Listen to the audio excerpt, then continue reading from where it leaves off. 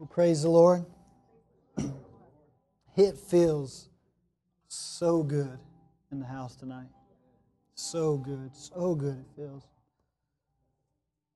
It's almost like you get up here and you don't know what to do at this point because you almost didn't want to leave worship because worship felt so right. And then Sister Lyford got up here and she spoke the truth and testified to us, and you almost didn't want her to sit down because that just felt so right. But I got to tell you that I am convinced tonight that God wants to do something in our lives. And if you need anything at all tonight, anything at all, whatever it is that you might need, the Bible says that if we will seek first the kingdom of God and His righteousness, all these other things will be added. You know, that gives me comfort. That lets me know that I don't have to come in here worrying about what went on this week at work.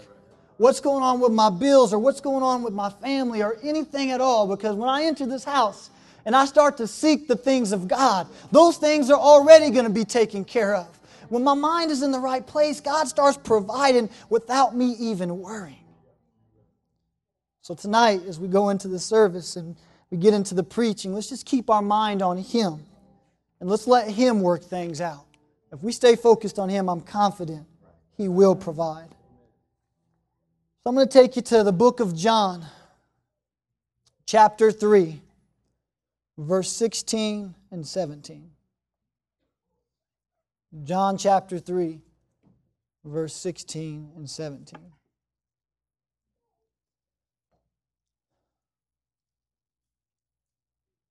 It says, "For God so loved the world that He gave His only begotten Son, that whosoever believeth in Him should not perish, but have everlasting life. For God sent not His Son into the world to condemn the world, but that the world through Him might be saved." And so, God, I just want You to have Your hand on this service. And would You touch me and give me the words, God, to speak tonight, that You would accomplish whatever it is, God, Your will. And we trust tonight, God, that You will do something in our lives. Thank You, Lord, in Jesus' name. I want you to go back with me to the time when the tabernacle was present and to the camp of the children of Israel. And I want us to go back to the 7th month and the 10th day. And if you were there in camp, you would see the fact that the priest would be preparing an offering. But not just the priest, it would be the high priest would be preparing an offering. And you would notice that they were dressed differently this day. That they weren't wearing the same clothes that they wore on an everyday occasion. But today, you would obviously be able to see was something special. This was a day that all the people in the camp, they would be fasting while the priests were preparing this offering in anticipation of the outcome of what they were preparing to do. This was that one-time yearly event that took place, that was ordained by God, where the high priest would meet with God in the holies of holies. This was the Day of Atonement. And this was a day where you would just think to yourself that everybody in the camp would just be so excited for this day. And they would be so grateful and overwhelmed with thankfulness that God would meet them on this day to provide an atonement for their sins. But I want to invite you into the lives of these people and what was more than likely going through their minds on this day. You see, they were there and they knew that the rules and the regulations were that God was going to meet them and that the high priest was preparing a sacrifice and that he was going to make his way into the holies of holies. And on this day, he would offer up the sacrifice and God would accept that as a substitute for the people, and their sins would be atoned for.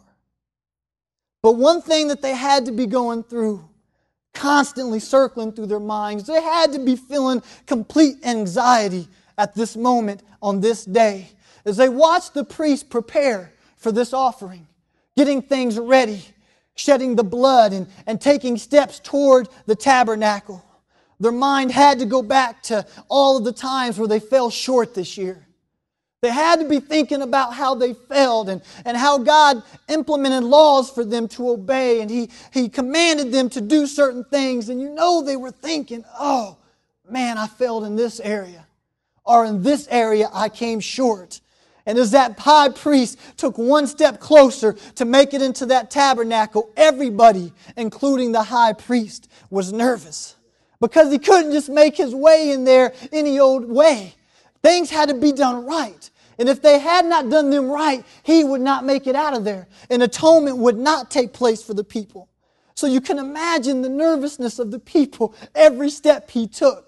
They were fasting and hoping for the right outcome because God said He would do it. But they knew that they had fell completely short and did not deserve it. As he walked closer, the anxiety grew stronger.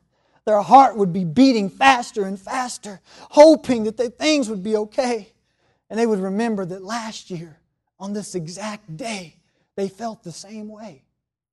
And last year, much like we make New Year resolutions, when the high priest walked out of there and everything was okay and atonement did take place, they told themselves, this year I am going to live more right to what God requires of me. And they said to themselves, this year I'm going to do my best to obey what He asks of me. Man, they rejoiced and they got excited as they worshiped and they began to eat and to feast because they had made it and atonement took place and their sins were not going to be held over their heads. They were atoned for. And man, that's ripping through their heart right now as they're continuing to watch the priest make his way up there. And they just know that they failed over and over again. And they start thinking about that time when there was something going on in the camp and they just knew that they were not to partake of that. They knew that God absolutely would not want them to do that thing. But they allowed it to weigh on their mind. And they started thinking about it day in and day out. And they continued to put themselves around that circumstance. And before long, they allowed themselves to be convinced that it really wasn't so bad. That whatever it was they were looking at or whatever it was they were going to participate in, they convinced themselves, oh God, this will be okay. And that was running through their mind. Guilt was setting in. And guilt is powerful. Guilt weighs you down. And they were completely worried at this point as he was making his way up those steps and he was getting up into the tabernacle. What is going to take place today? They were wondering. You see, because when people get power and authority, they have rule over you. You have no control over what they might do. And we can understand this ourselves because we think about, well, has anybody ever worked in fast food? Anybody ever waited on tables? Anybody ever done something like that? Well, I can recall in my own mind being at Steak and Shake and working there and cooking the burgers and sweating over the grill. So if you ever showed up late and you saw all that smoke while I was cooking your food and it looked pretty cool because you could hear them slapping and tapping and turning the burgers, if you only could see the sweat that was pouring off my head onto your food, you would think that that was not right. But yet you would be out there asking me to get done quick, and I could not get done quick if I was not constantly leaning over the grill. But it was days like that where I was slaving and I would look at the other guy who had been there several years and the managers always were just persistent to put him down and to ride his back, and he would work so hard just to earn the trust of the manager. But that manager and their role of authority and in their place where they could just talk to him, they did that. They talked to him any way they wanted to. And they constantly put him down and he just constantly worked as hard as he could to get their attention. But nothing ever worked. And one day the managers were late and they didn't show up for almost half of a shift. And it was me and that man working. And I couldn't believe it. Not for a second, because I couldn't even get angry. I was so stunned by how he reacted. He assumed the role of manager right away. And here I was working, and there was no conversation from him to me saying, Juan, we're going to work together, and we're going to accomplish this, and we're going to get this done, and we're going to do it for the company, and good job, Juan, for doing that, or good job for doing this. But he assumed right into their position. And with that little bit of authority that he put on for himself, he started bossing me around. He started acting like I wasn't good enough. And he started talking to me just like that. Put yourself in the position. You're at work. The owner of the company walks up. You're at your desk. You're working as hard as you can, trying to get things done. You got deadlines to meet. And the owner walks up with a cup of coffee and he's getting ready to say something to you and he stumbles over something on your shirt, your new blouse, on all your paperwork. And you look up and you realize it's the owner of the company. And immediately what comes out your mouth is, you know how important this was, but you start saying, don't worry about it. It's not that important. I'll get this cleaned up. It's only a shirt, boss. Don't worry about it. And he appreciates that and cleans up his mess and he walks off. But flip that around and you're the owner of the company. And you're sitting at your desk and you're working hard. And you're trying to meet deadlines and you're trying to build clientele. And then here comes old Johnny from the mailroom who always is attached to something fumbling and falling. And as he goes past your desk and wants to hand you the mail, he hits your coffee cup. All over your desk. All over your papers. Now things could turn out a little bit differently right there. Because you're in a place of power. And you're in a place of authority. You're not the one in subject. You're the one that's over him. And how much easier it is for somebody when they are put into a place of power and authority to abuse that. We can look throughout history and we see people like Hitler who moved up in their ranks and they assumed a large mass amount of authority and a large amount of power, and they used that to destroy people, to pull people down. What about the story about Nebuchadnezzar? He was king. And he said, you will bow. He put rules and he said, you will obey these rules or you will die. If you do not do what I say, you will go into the furnace. And that's how people with authority and kings all throughout history have played out. And here we are on the Day of Atonement. And the people know that God Almighty is getting ready to meet them. And He hasn't been by last month. He wasn't by 4 months ago. This is His one-time stop-through each year. And they know what it's like for someone with a little bit of authority because they remember what it was like to be in Egypt and Pharaoh to be ruling over them. And for him to say, you will do this or we will crack the whip. And if you do not obey this, we will put you down. And you were very close to being guaranteed that if you just deliberately disobeyed Pharaoh, it would cost you your life. And they knew these things, and mixed with the emotions of falling short of what God requested of them this year, they were trembling as the priest entered into the tabernacle. And you've got to think about a little bit of power corrupts a little bit. But here is God Almighty with full authority, full power, the one that created these people, the one that made everything. He spoke and it happened. Nobody could ever question His authority or His power. If He wanted it, it would be. And He's going to meet them on this day. And what would His reaction be? Is He showing up to look at all the shortcomings of the people so that He can cast judgment on them? Is He going to destroy the people? Is He going to bring fire? Is He going to bring a flood? Is He going to wipe everybody out because they have fallen so short of what He's requested of them? And it's not just a request that He gave that He wanted to see them obey, but it was things He put into their life that would benefit them. It was things that were put there to protect them, to guide them, and to having a relationship that was right with Him. And they fell short. But He was not there to destroy. He was not there at that moment, at that time, on that day, the 7th month, and the 10th day, to judge the people. He wasn't there to squash anybody. He wasn't there to point at anyone. He wasn't there to call anybody out and embarrass them in front of the rest of the camp. But He came on that day for one purpose. There was only one thing He wanted to accomplish, and He wanted to cover the sins with the blood. He wanted to make atonement for the people so that they would not have to die for their sins. You see, the sins did not just get brushed away. Something had to take place. There had to be somebody that was going to die for the sins. And God made a way and created a substitute so that the people would not perish. I know that people every day deal with guilt. And we've got that going through our mind about our shortcomings and our mistakes.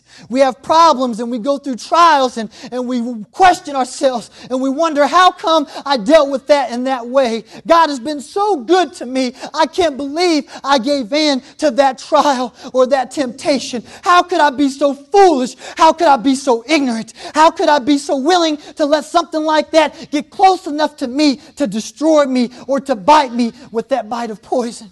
And it just starts rumbling through your mind and through your heart until the guilt starts weighing on you so much that you come to a service and the presence of God meets you there. And He's got only one thing He wants to do for you. Only one thing that He wants to accomplish. And that is to allow you the opportunity to put your sins underneath the blood.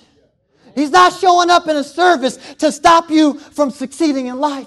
He's not showing up in a service to hold you back from being something He called you to be. He's not showing up to crush you or to destroy you. When God shows up in our services, He is wanting to make a way for us to succeed.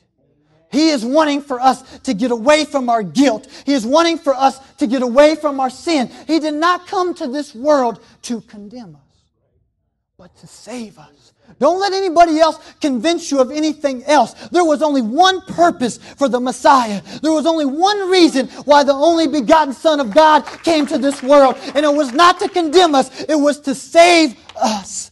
So that we could have everlasting life. So that we would not perish.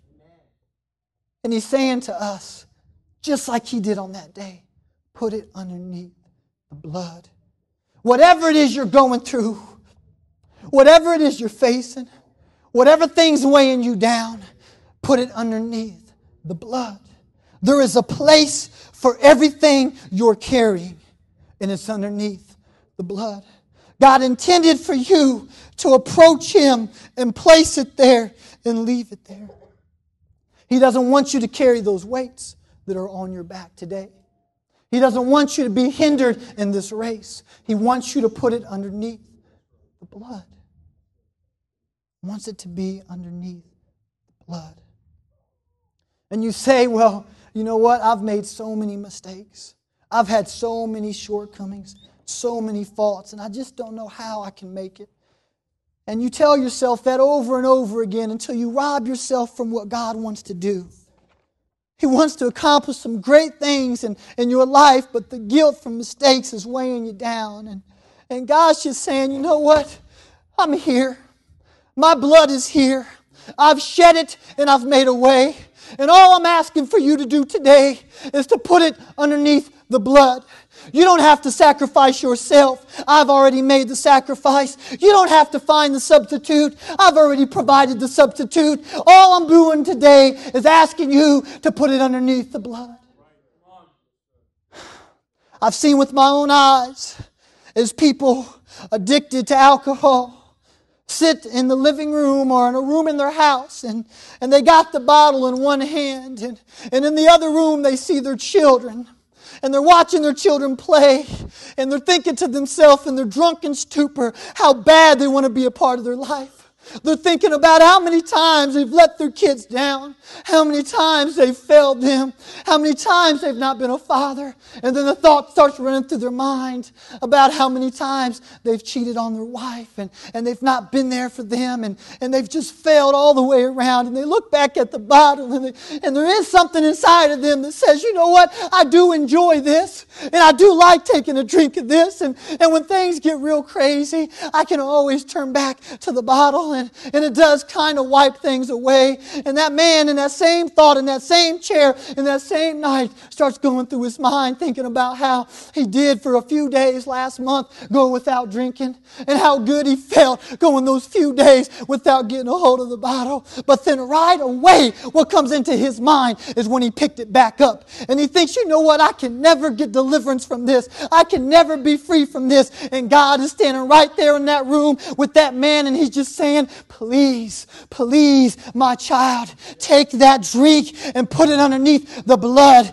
Don't hold on to it anymore. Don't let the guilt weigh you down anymore. You failed in the past, but you don't have to fail in the future. You've made mistakes before, but the blood is there. And he says, just put that underneath the blood. Don't carry that with you anymore. And it's the same for anybody that's ever faced any addiction, that's ever faced any trial in their life. And we've all been through things. In a world like we're living in today, we got different challenges that face us. We got the world telling us how a woman is supposed to dress. And if she doesn't completely reveal herself, then there's no way that she's attractive. And I look at different magazines and I think about them. And then you pick it up, and as you walk down the aisle, you see it and it says, well, this is how you should look.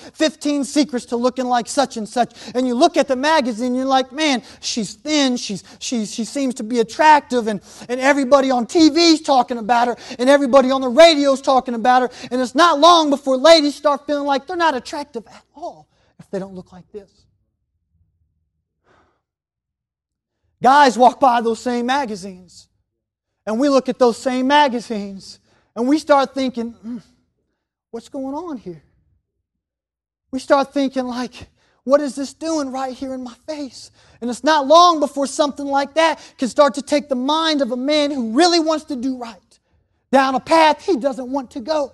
Pornography is destroying people today. It's destroying marriages. It's destroying young people, and it's getting a hold of them. We watched that skit about the Everything song at the conference, and it was a song where a lady was walking with God, a young lady, and different things would come up and try to take a hold of her and walk her down a path she shouldn't have been going. And down this path, she was walking away from God the whole time. And it was different things. It was a model, and it was the enemy trying to convince her to commit suicide, and it was a man passing out money and dropping it side by side of him. And I watched on YouTube earlier today, that same skit, but it was done by somebody else, and they portrayed it totally different. And I liked what I saw because it is so real for what today's times is bringing against us. And the man that was passing out the money wasn't just passing out money trying to convince her to follow him, but he was passing out money trying to convince her to model herself in ways she shouldn't be modeling herself. And that's what we're up against. But ladies and gentlemen, we don't have to fall into those things. We see those temptations, and I know they are in our face trying to weigh us down. But I'm telling you now, and no one has to admit anything, but you're never going to deal with a bigger struggle in our day and age besides the lust of the flesh. The flesh is always going to be tempted, and as these days go on, they're putting more and more in front of us, trying to weigh us down. You know what it does? It breaks up our families. It breaks up our marriages. How many men today, in this day and age, go home feeling like their wife isn't who they should be with because their wife doesn't look like the person on the TV screen or the person in the magazine, and it's destroying the family, and not just the family, but the children of the family. And God is saying, I know it's right before you, but take your eyes and take those thoughts and put them right here. They will pull you down. No one wants to deal with that subject. That's all right. No one wants to talk about pornography. Nobody wants to talk about the struggles they have in that type of area. Get used to it, because that's what we are up against. That's what we're facing. And people are dealing with it all across our movement. Not just in our neighborhoods, in our churches. Not just in our public schools, in our Christian schools. And God is saying, you know what? I've got something for you guys. This thing is rising up against you, but don't give in to it. This thing is trying to take us out, but we don't got to give in to it. God is standing right here with us, and He's saying, just take those thoughts and those temptations and put them underneath the blood. It covers those things. It keeps them away from us. He gives us the strength. Put them underneath the blood. Underneath the blood. And you say, God, I'm so broken. Juan, I am so busted, you have no clue how bad I am. I'm such a sinner. The blood doesn't apply to me. I've made too many mistakes. I've crossed too many lines. There's no way that the blood could do that to my life. Romans 5:8 says, but God commendeth His love toward us, in that while we were yet sinners, Christ died for us. When this blood was shed for you, you didn't deserve it. When this blood was shed for you, you were a sinner. When the sacrifice was made, you were so far away from God, there was no way to make it home. And He came as a substitute. So that even in your brokenness, even in your disgustedness, even in those times where you've crossed the line over and over again, even when you feel like the children of Israel and you've done things that you knew was wrong, that you knew you shouldn't have done, and you gave in anyways, He's saying this blood is for you. This blood is for you. Well, then why, if this blood is so powerful, why, if it's so powerful, can I continue to walk up to the altar and lay things down and walk away in sometimes minutes, maybe days, maybe weeks? Something else gets a hold of me and I'm right back. It might be something different, but it's weighing me down again. It could be something else, but it's tearing my life up again. How come if this blood is so powerful and so strong, how come I can't break free? How come there's not real freedom like you said there would be? How come when I lay down this alcohol, I go back and there's something else waiting for me? How come when I lay down this attitude, I go back and pride is waiting for me? How come when I lay down something, there's always something else? I wish I just could give you a perfect answer for that. But I feel in the Holy Ghost that God has given me some understanding to that exact question. We approach God with our addictions, and that's good. We've got to take those things and lay them under the blood. Whatever it is, whatever problem you're facing, whatever major thing you're going through, and you put it underneath the blood. But sometimes I get myself even confused, and I walk towards God, and I take this problem and I set it out there before God, and I say, God, I need your help. I am broken. I am struggling in this area, and if I don't make it, I know I'm on a way to hell if I can't get free from it. And I need you to come by, Lord, and do what only you can do. And God says, okay, you're crying out for me. Here I come. And He covers you. But then that sin is covered and you leave it there.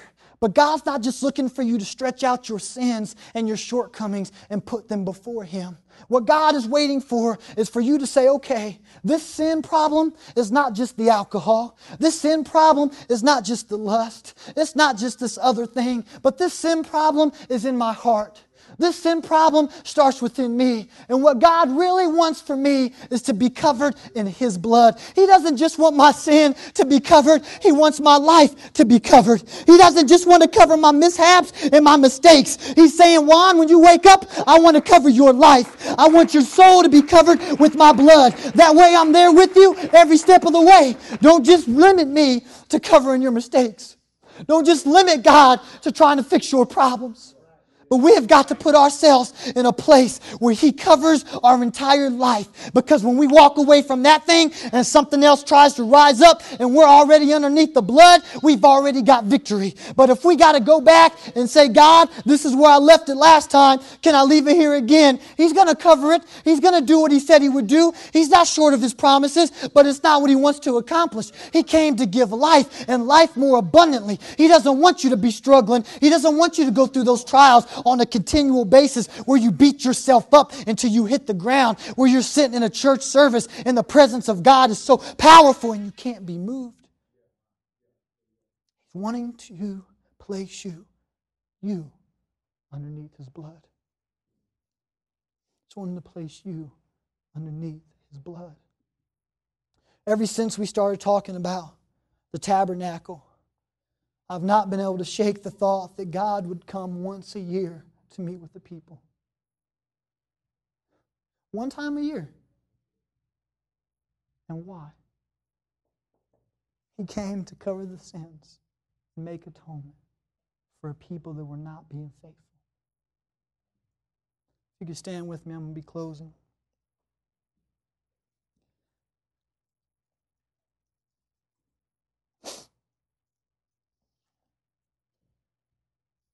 Revelations chapter 20.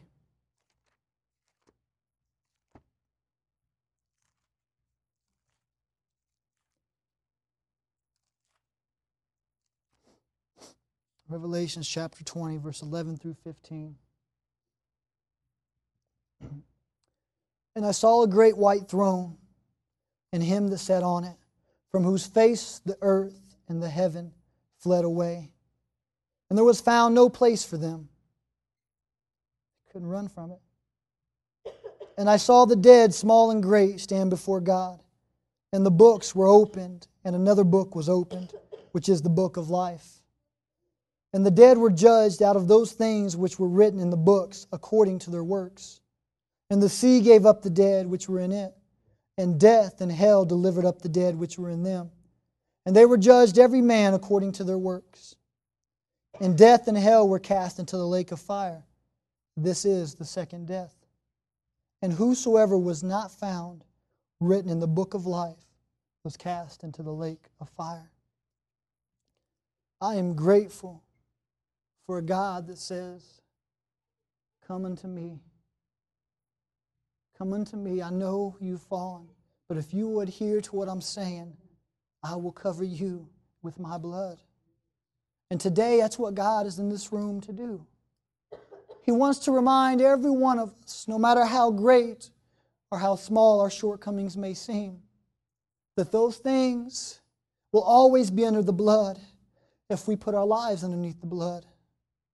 And there will always be strength and a way of atonement for us through Christ Jesus if we want it. But there will come a day when the blood will be no longer available to us, where forgiveness will be no longer within the reach of the people. There will come a day when that will end, and we will all be judged. It is said they tried to run, but they could not hide from His face.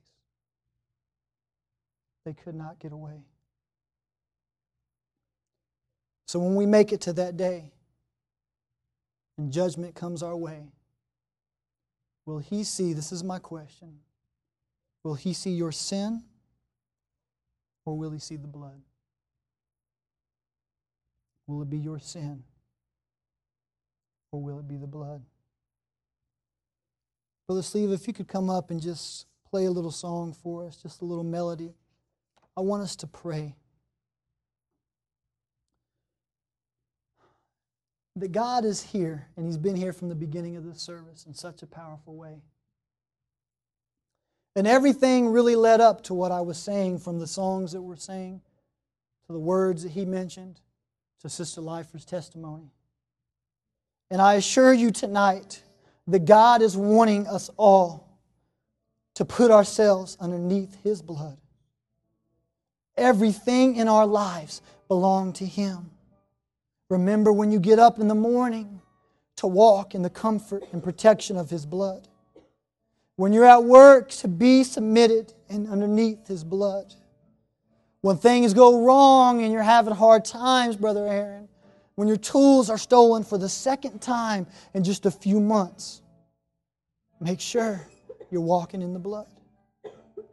When you're on your high times on the peaks of the mountain, you've got to be sure that you're underneath the blood.